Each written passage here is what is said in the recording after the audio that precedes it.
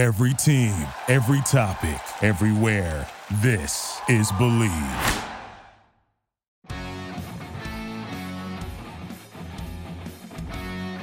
Hey everyone, welcome back to another episode of the Patriots Report. My name is Christopher Price of the Boston Globe. I am very happy to welcome in a good buddy of mine, a great information source, someone you should be following on Twitter if you aren't already. His name is Miguel Benzan. He's Pat's Cap, otherwise known as Pat's Cap. He is on Twitter. He is a tremendous fountain of information. This is a guy who, we were just talking about this before we started the show. I've known him since 2007, 14 years. Wow. And it's been a lot of fun over the years talking to Miguel, not only getting some information, but also just, kind of developing a friendship. So I'm very pleased to welcome Miguel in to this episode of the Patriots Report. Miguel, how you doing, buddy? Doing all right. I survived the trade deadline. Now I got to survive this Odell Beckham Jr. nonsense. I cannot believe it. I was volunteering for the Habitat Humanity today, so I don't have my phone with me, and so I'm done. And then my phone's blowing up. I'm like, oh my gosh, what happened? What happened? And it's Odell Beckham Jr. I'm like, what? Oh, I'm like, can we afford him? Like, no, we can't afford him. And not only why do we want him? I'm like, How often do you get those? How often do you get it? Because you're pretty active on Twitter on a regular basis. Let me start off with this question. How often do you get inevitably when a name is either predicted to be cut or is cut? How quickly does your phone blow up, and how many communications, how many texts, how many DMs do you get? People saying, oh, can the Patriots afford to sign player X? My Twitter notifications blow up. I hardly ever get DMs about it because I usually, unless the person's going to write a story, they're not going to usually DM me. All right. Because they know, since they're following me, they know that I'm going to tweet something out about it. And then they can just put my tweet in the story. Mm-hmm. All right. But it does blow up. Personally, folks, I don't get why the interest in OBJ, don't get the interest in Deshaun Jackson. If you can see my number on my Twitter feed, the Patriots have about less than $2.5 million in cap space. To create the cap space if you do the claim on waivers, you have to push out money with two or more older players. Mm-hmm. I'm talking like Dante Hightower, Devin McCourty, or Trent Brown, or Jonathan Jones, or Shaq Mason. All right. The Patriots didn't do that in order to keep Stephon Gilmore, because they had the choice. They could have pushed out those money with those guys and kept Stephon Gilmore on the roster. So if they weren't willing to do that and keep Stephon Gilmore on the roster, I can't imagine they're going to push out the money for an OBJ or a Deshaun Jackson. Mm-hmm.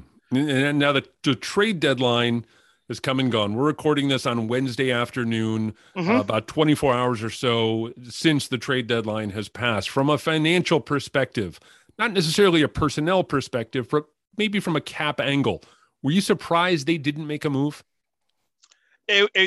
Chris, it would have to have included a player, and unfortunately for the Patriots, the players that would most likely have been traded would have been Chase Winovich. Mm-hmm. I say that because he would have created. Because Josh Uche, and Matthew Judon seem to be have been creating pass rushes, right? Creating pass pressures. You can scheme up with Dante Hightower and Calvin Noy, the pass pressures. So I thought if they would include a trade, it would have been a player in the trade as Chase Winovich, but he's been IR. It would have been difficult to trade for a player who's on IR, for another team to trade for a player on IR. There's in a change in recent years, you could change players, trade players on IR, but I think Albert Breer had sent during the summer, they changed the rules to another bylaws rules. All right. But I think if the person is considered to have a minor injury, can't be traded. I have no idea if they consider what Chase Winovich is a minor injury. All right. I have no idea. Mm-hmm. The Patriots, for the Fort Knox folks, all right, they would not tell me. I don't even ask. And then, folks, that's funny. I'll just say this. I no longer ask the people that in the Patriots front office for information. It's been they locked. I used to be able to get away with it back in the early 2000s asking them, but now that I've somewhat got famous, them answering my DMs those days long gone. When it comes to their overall financial level of flexibility at this point, how do they stack up with the rest of the league? Not just themselves, but where they are right now. I know you update your number on a fairly regular basis on Twitter. Yes. But how do they stack up maybe against the rest of the league at this point in the calendar? They're okay, Chris, this is the COVID year, all right? So everyone has a lot less cap space than usual. The average team has about $6.2 million in cap space. The Patriots have about 2.5.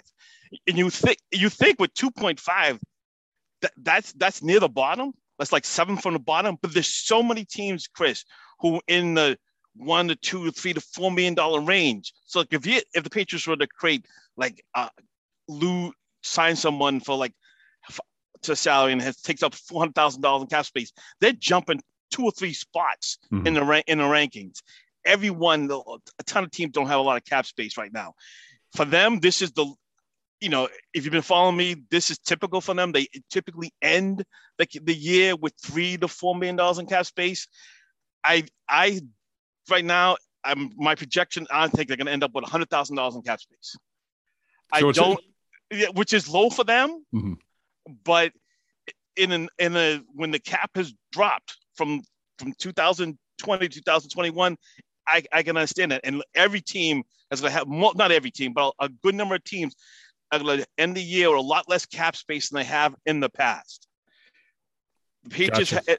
So hopefully that answers your question. And I'll just say this: going forward in 2022, the Patriots are going to have less cap space than most teams. And that's because they have already have more players signed for next year. When you have a player signed for next year, that player is going to has several years in the system, which means you're not paying them the rookie salary. So, you have the Patriots got about 47, 48 players signed for next year. Right now, I could go over. We want to talk about 2022 if you want. Well, yeah. I actually did. I wanted to. And this is a specific question I had regarding. Initially, I thought over the last 6 months or so, but let's play it out over the next year. If you could forecast a couple of financially based moves this team would make in the next year or so, with an eye toward creating some more financial flexibility, what do you think those might be? Okay, so we're talking about creating cap space then. Okay, yeah. Okay. Then we got to hope for help. All right, we want, Isaiah Wynn had a good game recently. We want him to continue to do so the Patriots can then reach an extension with him and lower his $10.413 million cap hit in 2022. You want Matthew Judon to keep on doing what he's doing, all right? So then you could justify extending him or even restructuring his deal, which would lower his 2022 cap number in return for having a 2,000 higher 2023, 2024 cap number, all right? You Nelson Aguilar sticks out. He's got a $15 million cap hit, all right? He has to, at the next remaining games in the season, he has to prove to himself to be worthy of that cap hit, or either trade him or willing to cut him, and he's got several $million guaranteed next year. So the cap savings is not going to be that great, but at least you can hope that he signs someplace and get an offset for the 2023 season. All right, then you could do some other moves, like for example, Kyle Van Noy. All right, you can create about $5 million in cap savings. I'm just going gross. All right, I'm not going to go gross cap savings. All right. You can do something with him. If Jonathan Jones, not so much. If you think that Shaq Mason is reaching the end of the deal, all right, you can create a lot of cap space with him.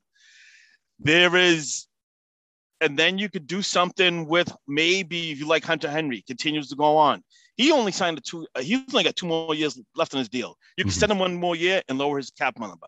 The Patriots can do all these things, Chris, all right, and still create cap space to sign the free agents they want to keep, sign their draft class for 2023, and then operate the rest of the league year. How they do it we'll see. All right. I'm 100% confident they're not going to go crazy in our free agency next year. All right. They just not think. Could they sign a big free agent next year? And everybody wants, for some reason, a number one wide receiver, even though we got two highly paid tight ends on the league. All right. They could, because they sign a player to the same kind of deal they signed Judon, Hunter Henry, John L. Smith, all those guys, where the player has a low cap number year one of the deal, and a large cap numbers in the later years in the deal. They definitely could sign anyone the next year. They could. I'm not saying one. I'm probably one, maybe. Mm-hmm. I'm saying one, and then you sign the rest of like your middle class guys. But basically, you're looking at a situation now where there are a handful of candidates. You just named probably a half a dozen, 6-8 guys who could be candidates to have their deals reworked depending on how they finish the 2021 season. Yes. And for example, Henry Henderson, he got hurt. All right. You could cut him next year and create cap space, but you're not going to do that if he's not healthy enough to pass the physical, because you hardly save any money if you're doing so. Right? Yeah, and then for me, it's how much for next year is how much. What do you tender a Jacoby Myers, a Gunner, or a Mr. Stiff-Arm Jacob Johnson? All right, what these guys all going to be restricted free agents? All right, and one reason my number for the Patriots 2002 cap space is much lower than everybody else's is because I projected those guys to get RFA tenders. All right. So I'm projecting that Jacoby's going to get a first-round tender, that Gunner's going to get a second-round tender, and that Mr. Johnson, I think if his player is any player who's going to get an extension this year during the season is going to be him, because he's a fullback and he's cheap. All right. If are you going to willing to pay him $2 million next year, or do you want to extend him now and lower his per cap number by $1 million? What's the team out there? What's the team out there right now that is just killing it when it comes to the cap? When it comes to their team building process, is there a team out there?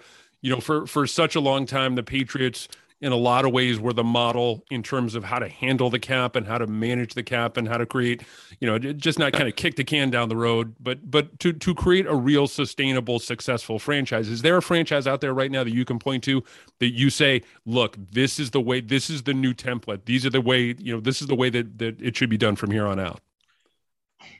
I see, because the last 2 years been COVID related. All right. So it's hard to judge it by there, because the COVID has changed a lot of things. All right. And this drop or this decrease in the cap from 2020 to 2021 has caused a lot of teams to use voided years and to do a lot more converting salary into signing bonus. All right. That's not, for me, those two, that's not the same signs of good cap management. Good cap management is not doing those things. All right. And practically every team has done those things in the last 2 years. So I can't answer your question. Maybe next year, and hopefully next year, we're not affected by COVID. And we're not affected by COVID, and the NFL isn't affected by COVID, so they don't have to do those things anymore. All right. Then I can start answering that question. Because right now, if I was going to pick a team, it wouldn't be like everybody says the Buccaneers or the Saints. It wouldn't be those two teams, because they do two things that say, I can't manage the cap. I'm pushing money onto the future. All right. I understand why the Buccaneers did it, because they have an older team. All right. And the fact that the cap went down said there wasn't going to be that much demand for their free agents. I understand why the Saints did, because they had Drew Brees at the end of the deal. All right. But we'll see. I can't answer that question right now. Well, let me ask you about a specific team then. Hold on. Let me ask you about a specific team. I am fascinated by the way that the Los Angeles Rams go about the team building process. They throw draft picks out the window, and they're clearly loading up for the short term. I'm curious to get your take on how they go about the team building process in that manner, and if it's sustainable at all over the course of a 4, 5, 6 year period. It is sustainable because they hardly ever get injuries, Chris. They stay. One of the things they do, they hardly put players on IR. The Patriots definitely opposite of them. They put Patriots have averaged putting 10 to 15 players each year on IR. The Rams stay healthy.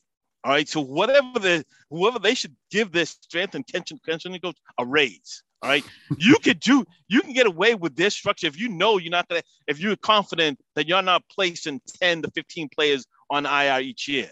All right, because they typically, Chris, I've said that the Patriots have typically average end the year with $3 to $4 million. The Rams are even one of the few teams who actually end with less cap space than them. They always take it to the limit because they unlike the Patriots who have used active roster bonuses, the Rams don't do that. Mm-hmm. All right. They do. But they also, I'll say this, they play, you look at their play, their starters play most of the plays. They have they really do not, that they depend on the starters getting healthy. And they have, people talk about special teams. They have like 11 players on that team to just play on special teams because they never get any snaps because all the starters are taking all the snaps. They can get away with that. I mean, they switched over to having, and they playing Matthew Stafford, right? And I know they lost caps, they did in that trade, they lost some cap space with Jared Goff. All right. If you restructured one high number playing deal, it's okay. All right. And especially if that player continues to play at a high level, because I'll focus on, like, for example, Aaron Donald. All right. If you restructure his deal, I think they did that once. Right. Mm-hmm. But he continues to play at an all pro level 4 or 5 years later into the deal. You don't really care what his cap number is, as long as he plays to the level of his cap number. And stays on the field too. That's your other point. I think that's very well taken. And stays on the field. And I know they don't keep it, make a lot of round draft picks, but average team has 8 draft picks. That's what they make, and they keep them. And they sign above average number of undrafted free agents, Chris. I don't know if they keep them like the Patriots. They have that streak going like the Patriots. Maybe I'll look it up. I know they're not in the top 3 because I know the Patriots are. They might be 4. They actually might be 4, and I don't know.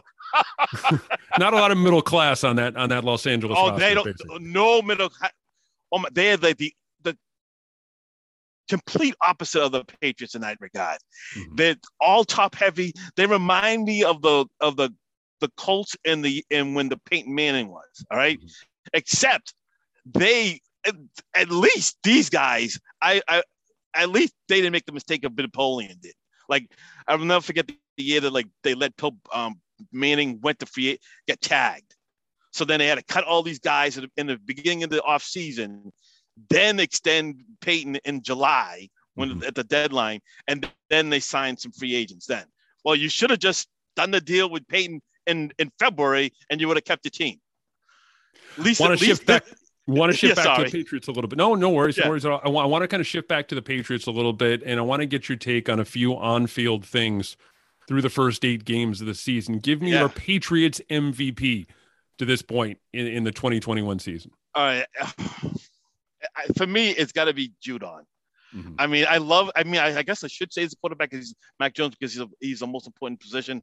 For me, I'm just biased because I said that beginning of the season. I was biased. I thought it was a great pick. I got to say it's Mac Jones because he plays the most important position. Okay. And I'll ask you this one too. Other than presumably Mac, who is your rookie of the year?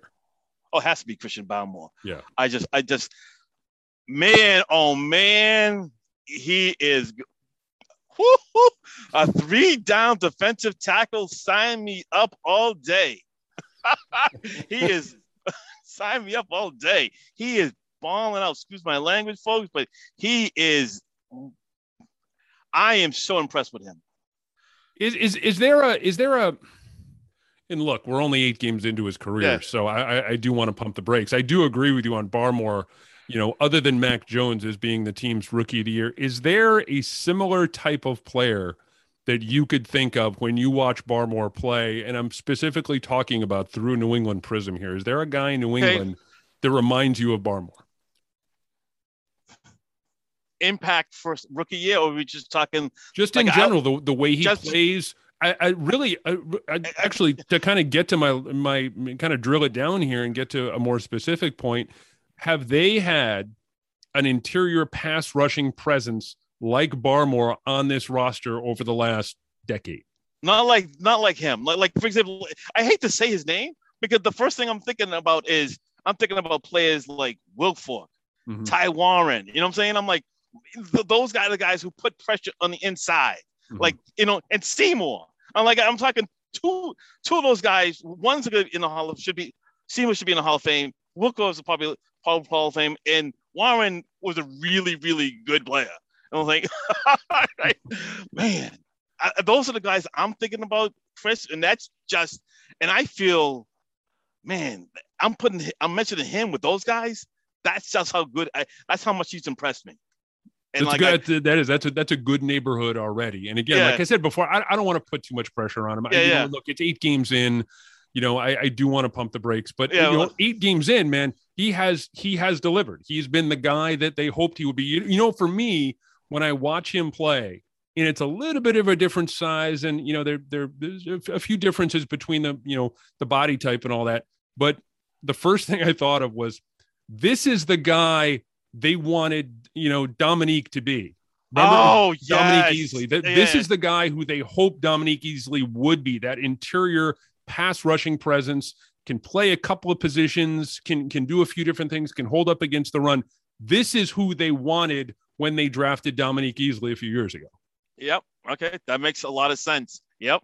Totally. That's totally right. Yeah. The other thing too, I'm with you on Judon, man. And I have this philosophy, and I want to get your take on this. And I've asked a couple other people, and I want to see where you stand. This, for me, is starting to feel like a Matthew Judon defense. Over the last decade or so, it's been a Devin McCourty, Dante Hightower defense. Those have been the two guys who are the very public face of what they want to get done on the defensive side of the football. Those guys are getting a little older.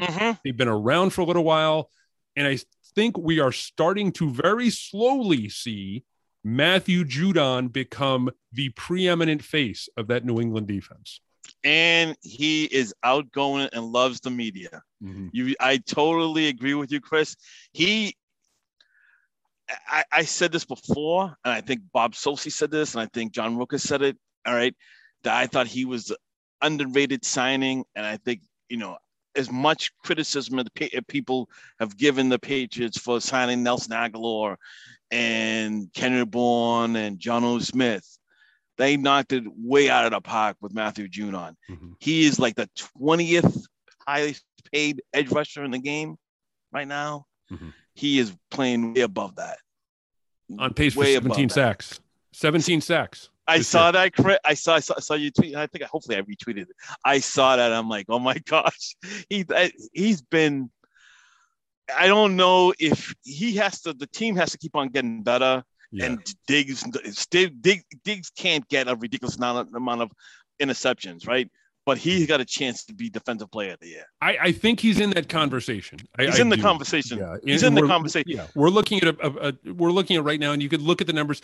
I think for my money right now, Myles Garrett is still the guy. Diggs is up there, you know, but you can at least say Judon deserves a spot right now in the top 5, and if he continues to head in the right direction. Look, I fully cop to the idea that Andre Tippett holds the franchise record, most sacks in a season. That came in a 16-game season. Yep. So, you know, if he breaks it, you put an asterisk next to it. But at the same time, I am hard-pressed to think of a better free agent signing this team has had over the last couple of years, at least on the defensive side of the ball, other than Matthew Judon. Well, the last would have to be Gilmore, all right? And then after before Gilmore, I can't, you know, like it's been a while. So you had, you know, I mean, like that kind of impact. We're talking all pro level. It's Gilmore and Judon. That's it. In the last, whatever. Yeah. I thought like Colvin and Roosevelt Colvin and Adelius Thomas would be big hits, but they didn't for various different reasons. Well, how about this? We talked about how Christian Barmore is the guy that they hoped they would get when they were drafting Dominique Easley. I think, and again, let's pump the brakes here because it's 8 games in, but maybe Matthew Judon is the guy that they were hoping for when they acquired Adalys Thomas. Yes. I actually went back, Chris, and I went back and tried to look to see if they tried to pay him the same kind of money and they justified the cap. The Adalys Thomas. They actually paid him. They paid him more money than Thomas got than suggested the cap. I'm like, I thought that was they were doing. They would just do. I thought that's the first thing that came to my mind was Adalys Thomas. This is this will serve as also your semi-regular reminder that Adalys Thomas had a hell of a 2007, and then just.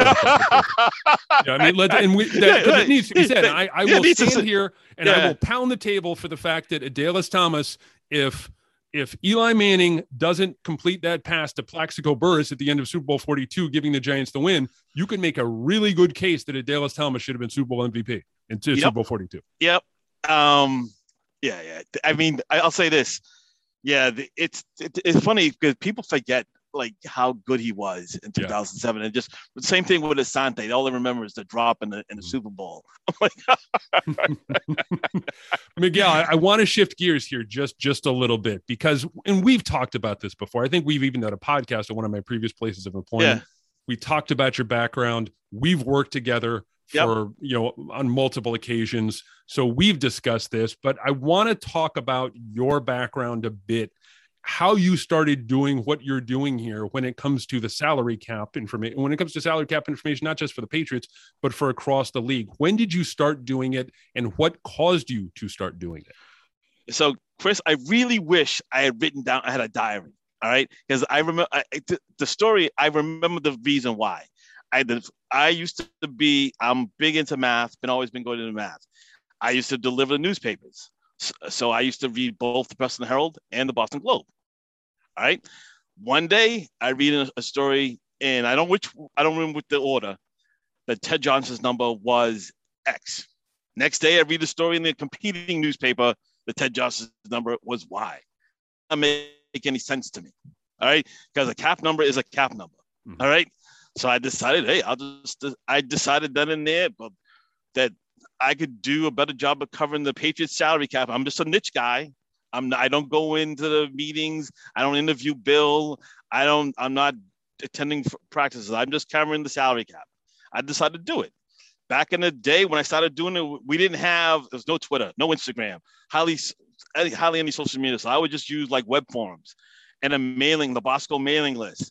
I would, and then I would just keep track of it. Back in the day when I decided doing this, USA Today at the end of the year would have like a salary cap database. So it would help me figure out some numbers. Back in the day, the NFLPA used to publish, Chris, and made them public to the public, PDFs, where they talked about contracts. Mm-hmm. They wouldn't mention names, all right? But if you're covering, they say a player, a linebacker on the Patriots with X number of years got this deal, is not that many Patriots players who fit that description. All right.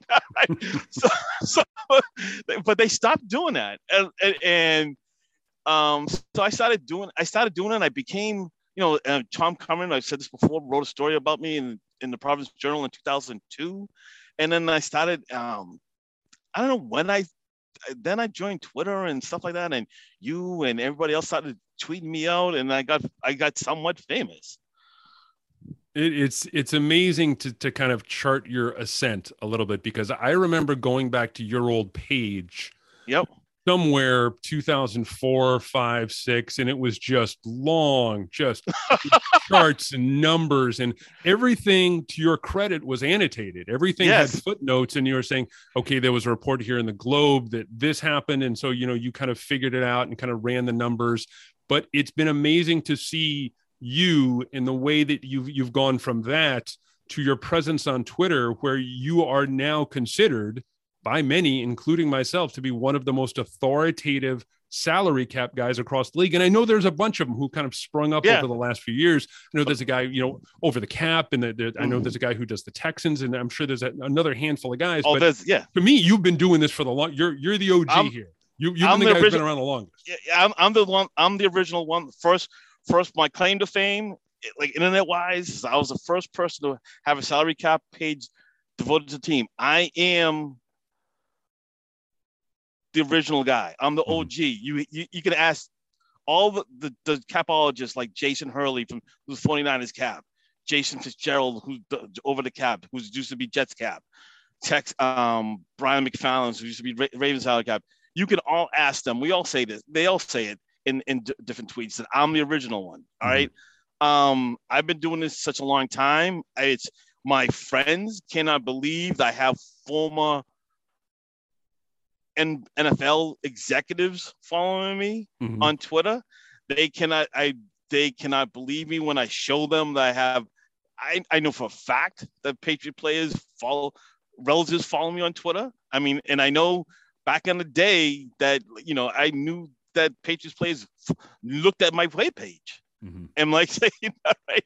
And I'm wondering, and sometimes I wonder if they're the ones who ask on the burner accounts, some people ask me, what do you think he's going to get in free agency? And I, saying, so I think sometimes maybe the agents wants like a free projection. I want to circle back around real quick to something you said off the top where you used to DM the Patriots about cap information. Tell me a little bit about how that came about. I know them. They follow me. I follow them. I never got did I get a response, Chris? No. But hey, man, take your shot, right? I took my shot. Yeah. I'll say this. It took, I don't know how, it took the guys from Patriots Unfiltered, now Patriots, they mentioned me. I'm like, wow. I was like, the first time they mentioned me, I knew they followed me. All those guys followed me on Twitter. But it took several years before they mentioned me, and I knew they were following me. I was like, I did take a shot. Like literally, I've had I've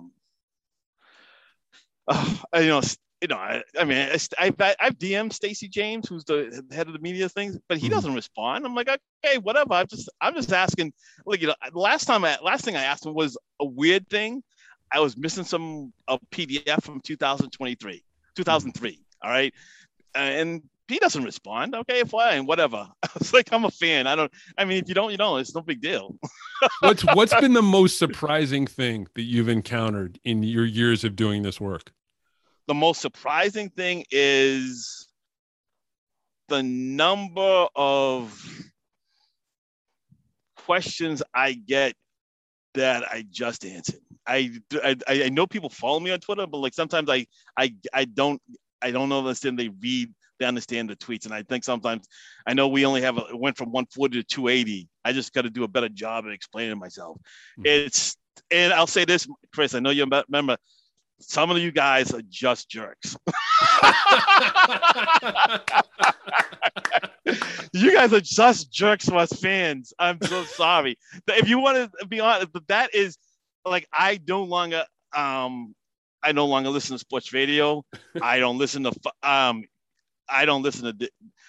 screw those guys. I mean, like, I made a mistake. And I don't say I made a mistake once. Like, so earlier this year, WEI writes an article saying the Patriots could possibly acquire Matt Ryan in a trade. And I'm saying, I said to them in a tweet, this is never going to happen. Not because it didn't make sense, because they thought it might have made sense for the Patriots, but it didn't make sense cap-wise for the Falcons. I hear that they put on radio, they call me a loser on the radio. A co-worker who I never knew me on Twitter emails me and says, "Oh, they made fun of you on WEI." I'm like, literally, I don't know, like literally to call me a loser because I didn't like one of your articles. I'm like, so I made a mistake of going on that I rated to defend myself, and that was a mistake. I'll never do that again. And I'll never retweet hardly anything from WEI. All right, because I think that if you're gonna call a fan, and I've been, who's been doing this salary, helping people trying to learn about the salary cap, and I've been raising money for a food pantry the first decade, 15 years, and now I'm raising money for somebody buy a house for having a man, and you calling me a loser for doing that, while you a dork. I'm like, no, he calls himself, Rich Kid calls himself on his profile a dork. I'm a loser because I'm a salary cap. What he does, he gets to call himself a dork. I'm a loser for being a salary cap. We both have quirky hobbies. He calls I'm a loser and he's a dork. That's privilege because he's on radio. You ever had people? What's your block list look like? Oh my gosh, Chris, it's getting up there because I don't like people who are bullies to women on Twitter. Mm-hmm. I don't like people who use the word retard on Twitter. All right. I don't like people who typically, if the first time you interact with me is to curse, I'm trying to give it up curse as a judgment thing. Mm-hmm. I typically block people. I was bullied. I mean, you met me. You know, I'm a short person. All right. Mm-hmm. So I was bullied when I was a kid. I was like, if you want to be a Twitter bully, I'm just gonna probably block you. Right? Especially if you're doing it to a woman. Like, forget that. It's just says, be better, guys. We got to be better than that. He is the OG. He is the maybe the self-proclaimed king of the ice cold take. I remember that one. That was a good one. I like that one. He is an excellent Twitter follow. He is Miguel Benzan. Miguel, tell people where they can see your stuff. Oh, you can see me on Twitter. I'm on Pat's Cap. I have an Instagram account called Pat's Cap. I hardly ever upload pictures. Bill and I have the same aversion to social media. I love Twitter. I'm only really, Chris, the only reason I'm on Twitter is to raise the money for the Habitat of Humanity. You can see how to do so. Tell me about that. Tell me. I know this Habitat for Humanity is a charity that is very close to you, that's very near and dear to your heart. Yeah. Tell me about your involvement with them. My company has been doing builds forever. So I used to volunteer every time we had a build, Habitat for Humanity, I would do it. And then I started just fill. They actually have days where you can just go in the office and fill envelopes. All right. I just think helping someone buy a home is a good thing. It's to pass something on. Just go do something, push something forward, do something nice. You know what I'm saying? I live in Connecticut, so I know I used to support the charity Brother Life Food Pantry in Malden, but I don't live in Malden anymore. All right. I should try to help someone in Connecticut. And then since I was doing charity work for them, I just picked them. And then I met Rose from their office.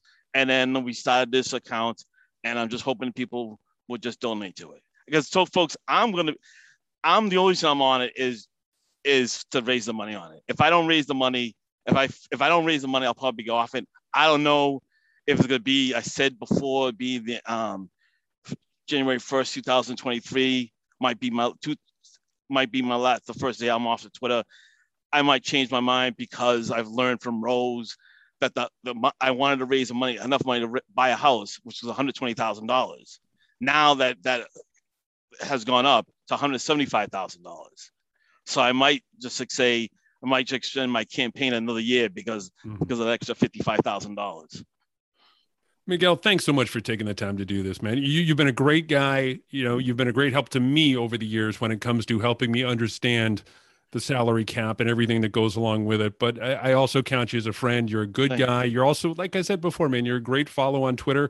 You have an almost inexhaustible reservoir of patience when it comes to connecting with people on social media. So from my perspective, keep tweeting, keep informing the public, and keep doing what you're doing, buddy. I will. I mean, Chris, I hate to say this. I cannot believe I'm still doing this after 21 years because I cannot get you guys in the media to learn about the salary cap. Well, yeah, I, for one, and I know a lot of the original guys, we talked about, Tom Curran and Mike Reese and a lot of guys out there, a lot of guys in the media and a lot of fans, I'm sure, really appreciate all of the hard work that you put into this because it is not easy to be able to follow all of those numbers. So oh my gosh, keep doing what you're doing, bud. Hopefully we can hook this up again very, very soon down the road. I really appreciate you again taking the time to talk about this. We're doing this in March, the first in free agency week. I love it. That's true. I'm putting it on the calendar now, man. I'm putting it on the calendar now. Hey, Miguel, thanks again. Take care, and we'll talk soon. Take care. God bless.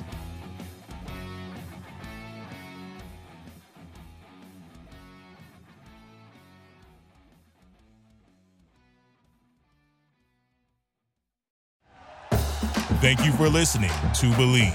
You can show support to your host by subscribing to the show and giving us a 5-star rating on your preferred platform. Check us out at Believe.com and search for BLEAV on YouTube.